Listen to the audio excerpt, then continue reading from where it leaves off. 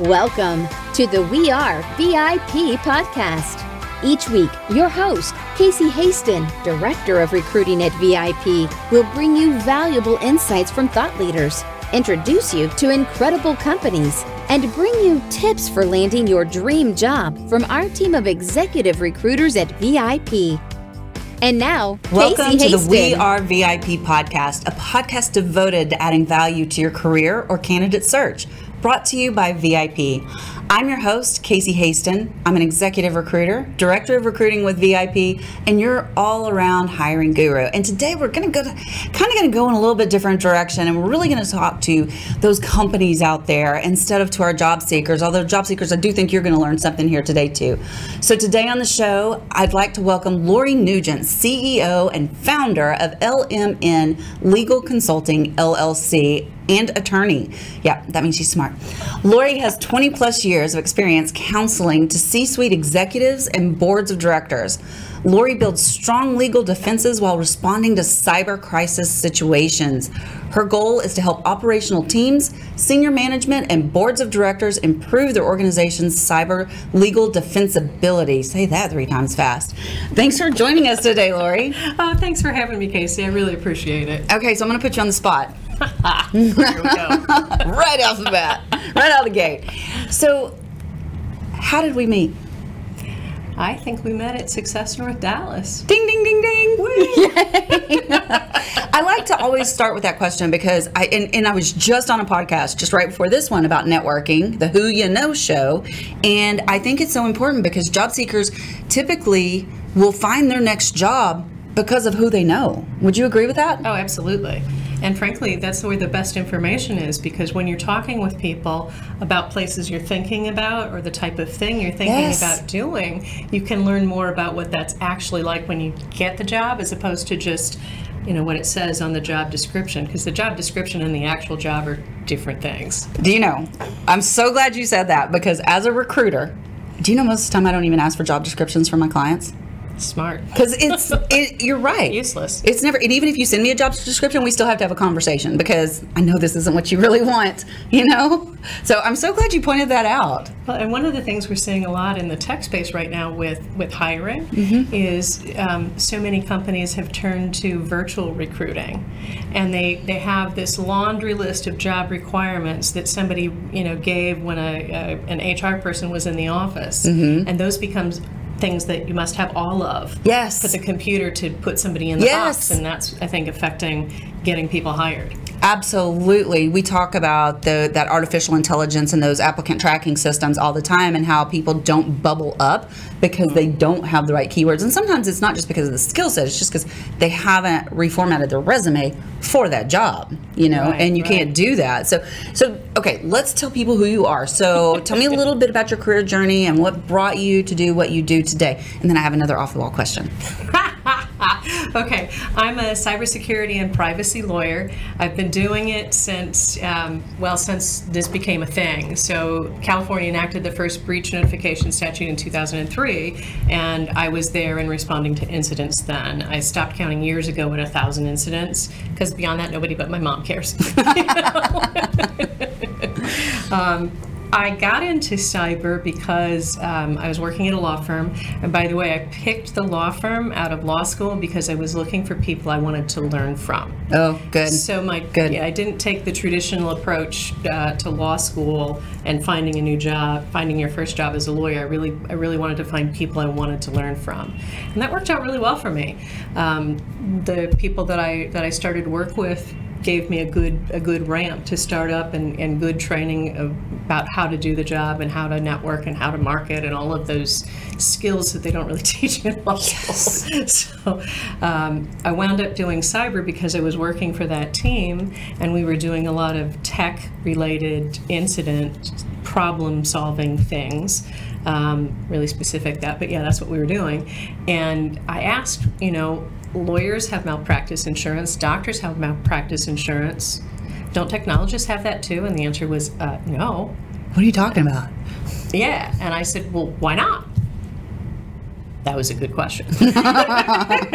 And so we talked to an underwriter at Lloyd's who wrote Railroads at the time, and he decided to take some of his underwriting capacity and put it towards insurance for technologists as professionals. Wow. So that's what I was doing when California enacted the statute that required breach notification. So that's how I got into it. All happenstance. And isn't that how we all get into our careers sometimes? And at least you were intentional about where you went. I know, like for me, I was not intentional about my career, my first career, and I got stuck in it for 20 years. So it's easy to do. It is so easy. It's so important to be intentional, like you were, about what you want to do.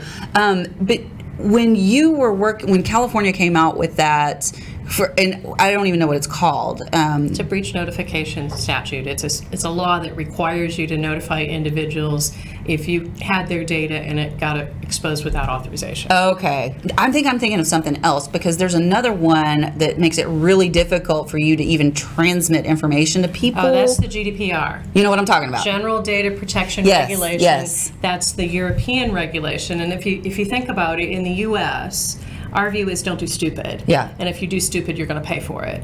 So, if we have a horse in a barn, we're expected to do reasonable things to make sure that horse doesn't damage other people, doesn't get out of the barn and damage.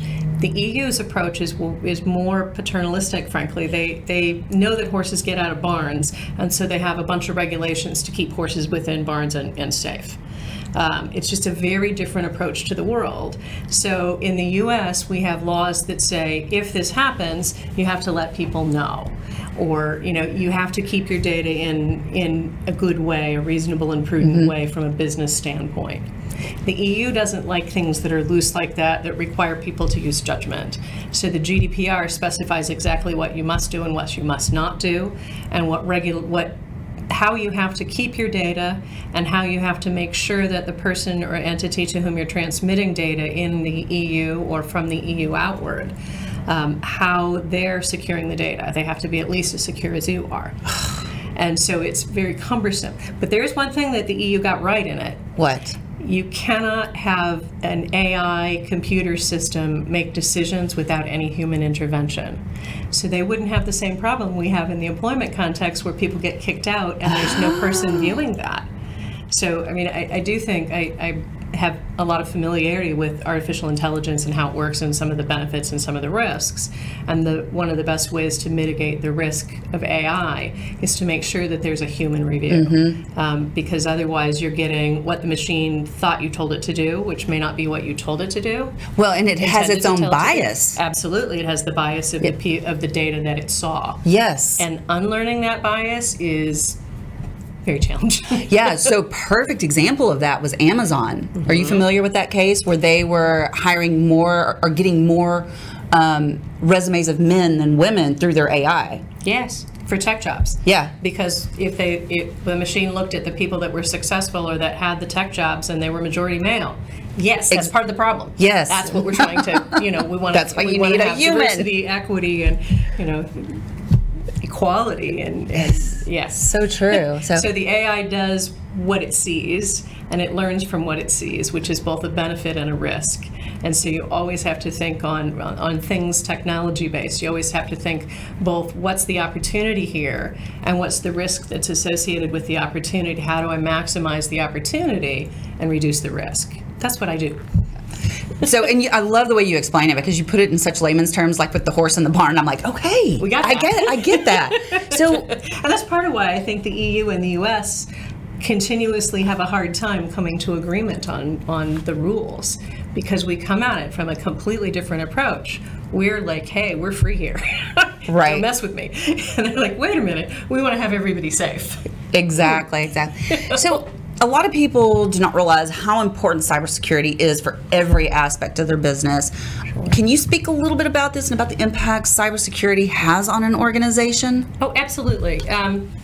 If you are connected to the internet, you have cybersecurity and privacy exposure. So cybersecurity is if somebody breaks into your technical system and gets information. Privacy is the rights of the individuals whose data you hold that got attacked or exposed without their authority or your authority. So privacy rules are to protect the people.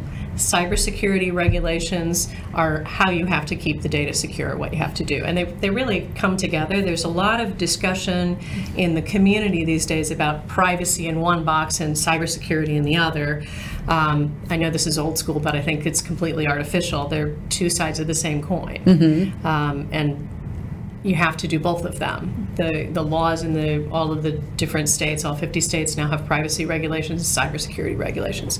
So the laws require you to do things in a certain way in the U.S. within a broad parameter for most states. But in the EU it's different, and across the world there are a lot of differences as well. Okay, so what would be an example of a cybersecurity, like, give me a horse in a barn. Oh, sure. So if you're connected to the internet, you can and will be breached, period.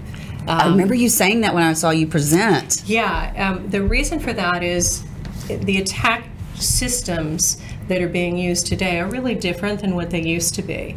And they're not many of them are not looking for a particular individual or corporation or even kind of product, maybe, but they're looking for a specific vulnerability that's been found.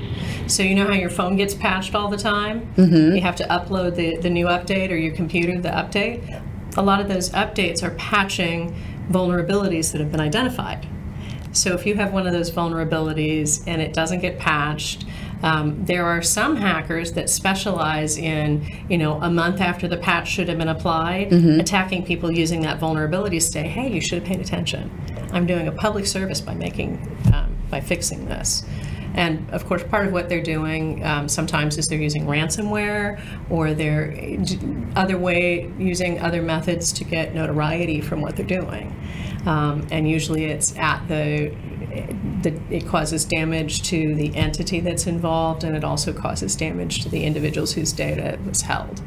And I think a real simple example of a cybersecurity problem is if you're an emerging company, a small or medium-sized company, and by the way, a lot of folks think those companies don't get attacked and don't get hacked. That's absolutely 100% wrong.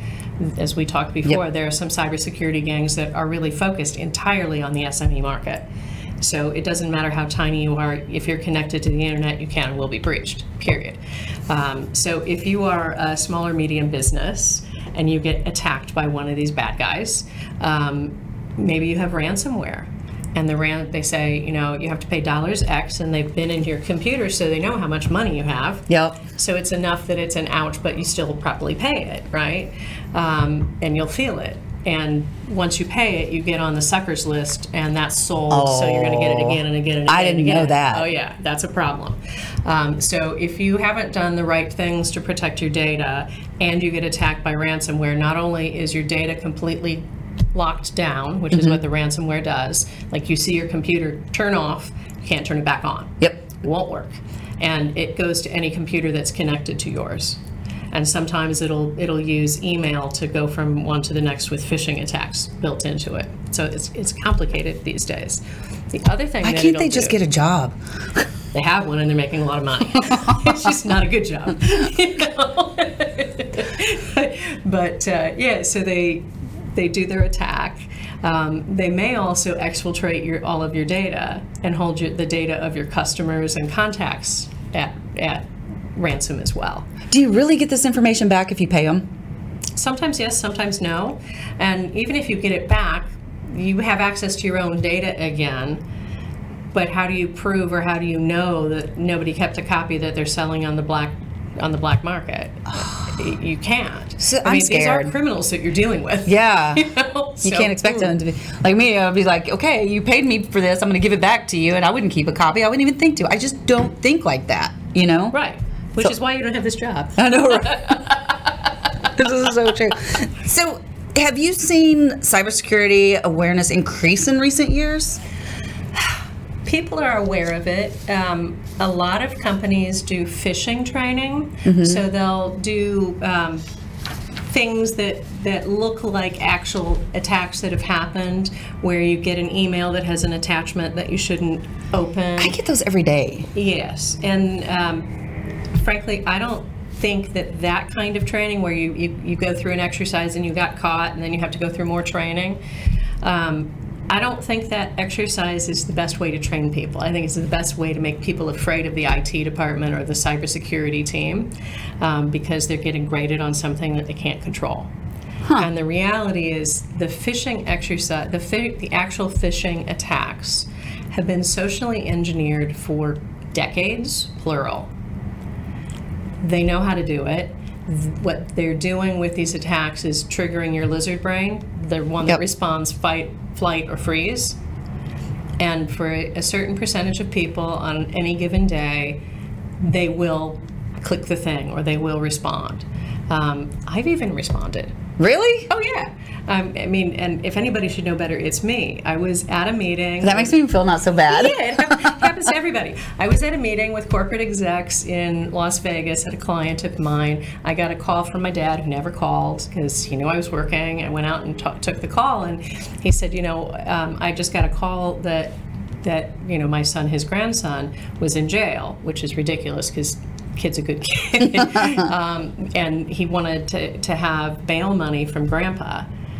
And, Dad at the time was 84 and bored, really bored. So he put these people through a lot of questions for probably an hour.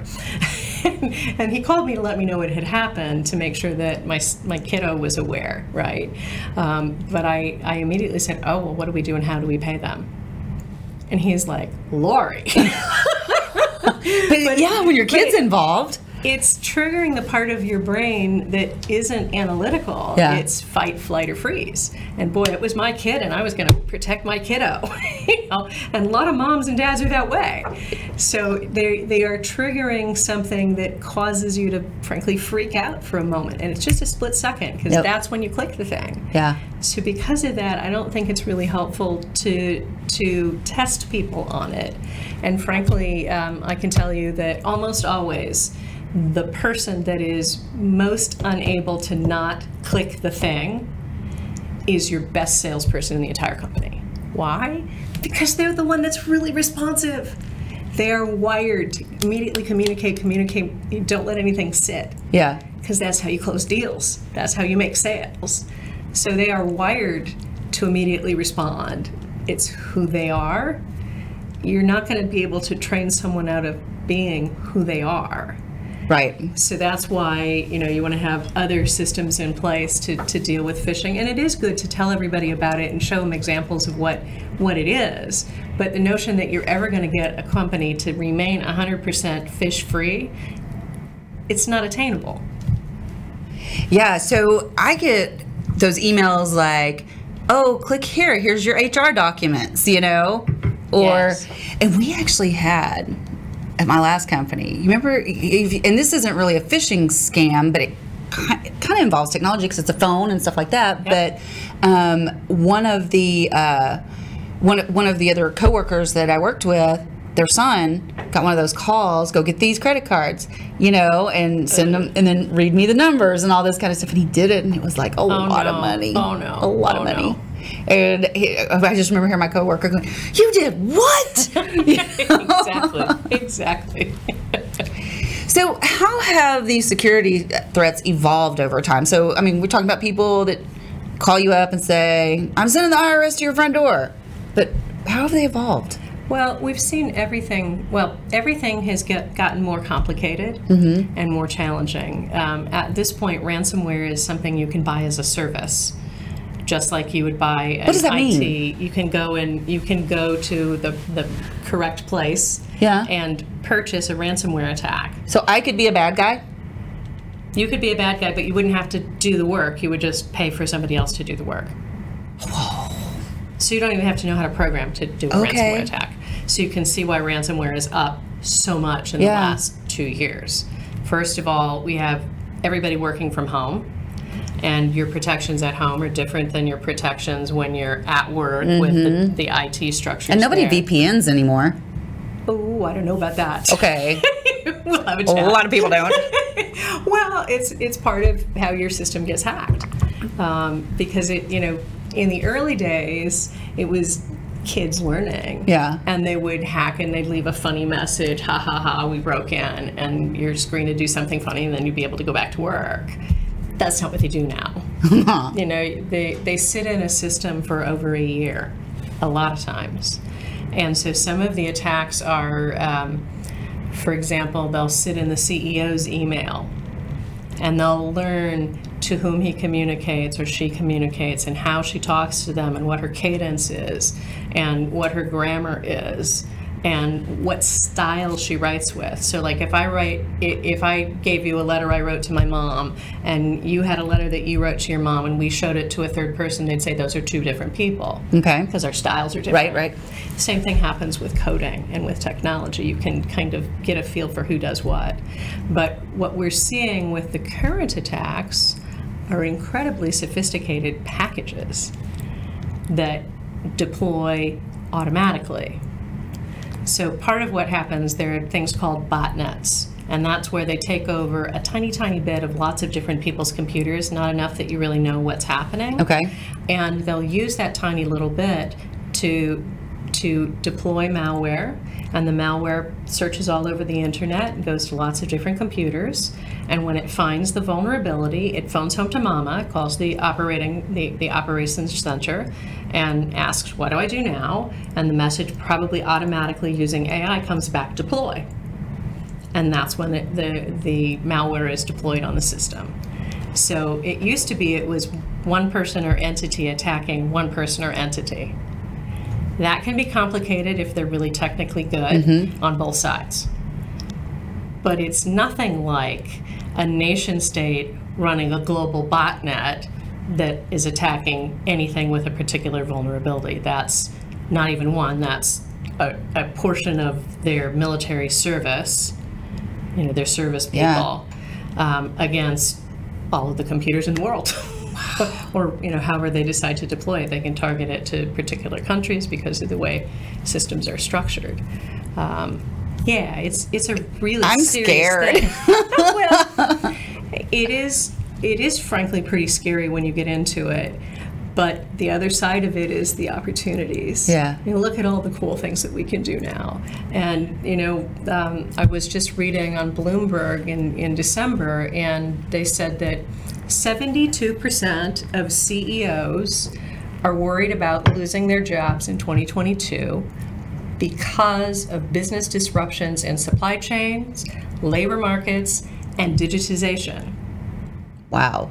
Yeah, wow. That's a huge number. Huge. It is. It went from 52% at the end of 2020 to 72% at the end of 2021. That's a crazy number. Yeah. Now, if you think about it, businesses are under more pressure than they've ever been under because there's a supply chain problem, so it's hard to get things to the right place at the right time. It takes longer. And there's a labor problem. So you don't have enough people to do the work. And on top of that, everybody's looking for the newest, coolest tech thing to get an advantage over their competitors. And you don't want to be Blockbuster. So, you know, if you're the head of sales, you're trying to find the cool disruption that's going to work, makes it for your company. Yeah. And the flip side of that is, of course, and it creates risks. So the way to make it less scary is to have the arm of the business that's looking for the digital opportunities working collaboratively with the arm of the business that's making it more secure. Gotcha. Because then you get the maximum benefit at the least risk. And part of it is also risk appetite. That's why CEOs and boards are in the middle of the cybersecurity and privacy situation, because you have to move forward quickly, but you also don't want to have huge costs because you've exposed all sorts of things and your brand damaged by ransomware. So it's a very challenging balance, and I feel for boards and CEOs and IT teams and frankly everybody working on a job with a computer, because it is really scary. Yeah. And we have to work together to do what we can to minimize the risk and to quit demonizing people when they happen to be the one that was unlucky enough to get hit. Yeah. It happens. What's our plan? So a lot of what I do is I work with C-suite execs to look at digital disruption opportunities and help get those through their systems quickly so that they meet we've done things to help them meet the risk appetite or the risk tolerance, depending which side of the coin you're looking at, right? And then we also help with the cybersecurity and privacy component of it and building a structure that's legally defensible. So it's not just, hey, what's the best tech? It's how do we take the best tech and deploy it in a way that works really well for our company and reduces the risk all at the same time. It's really challenging and a whole lot of fun. And that's why you're the one with a law degree. Because my head's spinning at the moment. Well, I mean, frankly, it's an interesting and fun and scary, challenging time to be a CEO or a C-suite exec, because there's this world of new opportunities out there that's really, really exciting. But there's also challenge that comes with that, just like anything else. You know, when they were discovering, when they were going down the Mississippi and Missouri River, discovering the country, there were risks that they hadn't seen before. You know, they did the things that they could to reduce those, and they kept forging ahead. So that's what we're going to be doing. It's just technically complicated. So I think the days when people went through college or went through high school and didn't learn how to use a computer and didn't learn how to protect the things they have on their computer should be over soon. We all need to know what to do with that. Well, I have one last question for you around that, because, you know, a lot of cybersecurity I don't think is really taught in school yet, right? And so they have classes in colleges and community colleges now, which is awesome. Okay. But most business people that get a business degree of some kind don't even really touch cyber. Yeah, I didn't touch cyber in college. No. So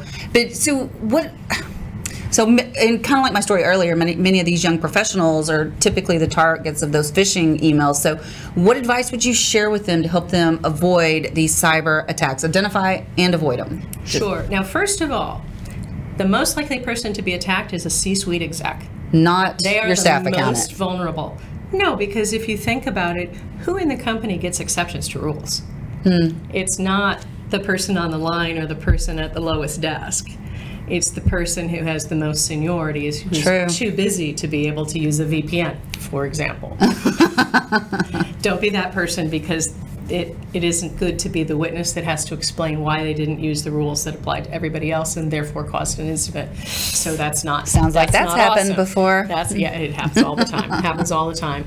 But it really is everybody's responsibility. We all have to work as a team to do the reasonable things needed to protect data. And I think it's a shame, frankly, that folks are graduating from college with a business degree and nobody has taught them the basics at the time when they're graduating of protecting a computer network, a computer system. I mean, frankly, they should be protecting the computers at the schools. Many of the products that are sold in schools don't do a great job of privacy and cybersecurity, which is part of why we're seeing so many incidents involving schools right now. The basics, like use multi-factor authentication, it's not hard. You know, your gym uses it, apps to get food use it. For goodness sakes, why can't you use it in your business? That's another one that is hard to understand why you're not doing. And multi-factor authentication is a thing that regulators have been really, really, really, really frustrated and angry about for a very, very long time.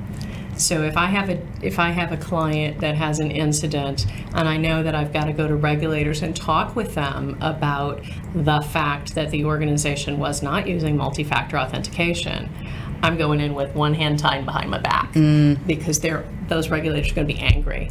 There's not really a good excuse for not doing it now. So it's something that's a must. And, you know, as simple as you have things that matter to you on your Facebook page. If you have Facebook or Insta or, you know, WhatsApp, whatever it is that you're using, you have things on that page that matter to you. If your account gets hacked and you can't get back in it again, you lose those things unless you've made a copy of them. So if nothing else, I wish schools were teaching kids and adults to take a copy of those things, to preserve the things that matter to you. To that point, my sister actually about 2 or 3 months ago had her account hacked on Facebook, and it was so bad. And so she starts sending a message. She's like, "Look, I just want my memories back," and they blocked her. She can't even see them that way now. That has happened quite a lot. I am representing someone right now, and we're looking at that. And I'll have more about that later. Okay, well, we are almost out of time, so I definitely want to get to our VIP questions.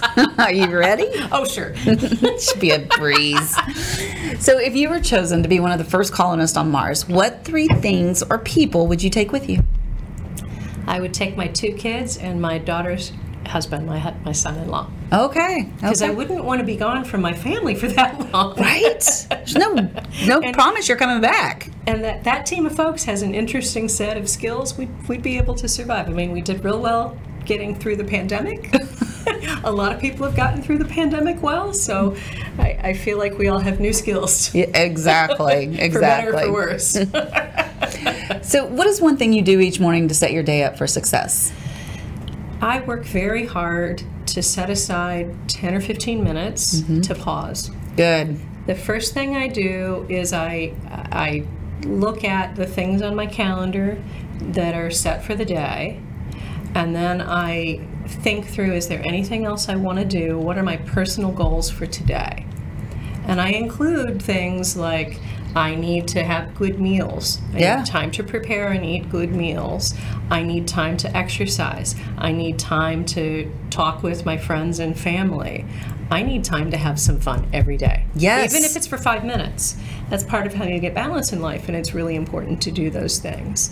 But, you only have a certain amount of time to do your work. And I look at, what are the no more than 3 things that I want to accomplish today? I do that too. My big 3. Well done. Yeah, I think it's really important because in today's world, there's always more dumped on your lap. You're never going to get a clean desk. You're never going to get clear again. So what are the things that matter, and how do you manage those? And how do you also keep track of the things that are slipping aside to make sure that none of those are actual priorities that you need to get back on your list? I have something to show you after this. Okay, my final question, and I think this is an important one. If your life's work was being summarized in a news article, what would the headline be? Probably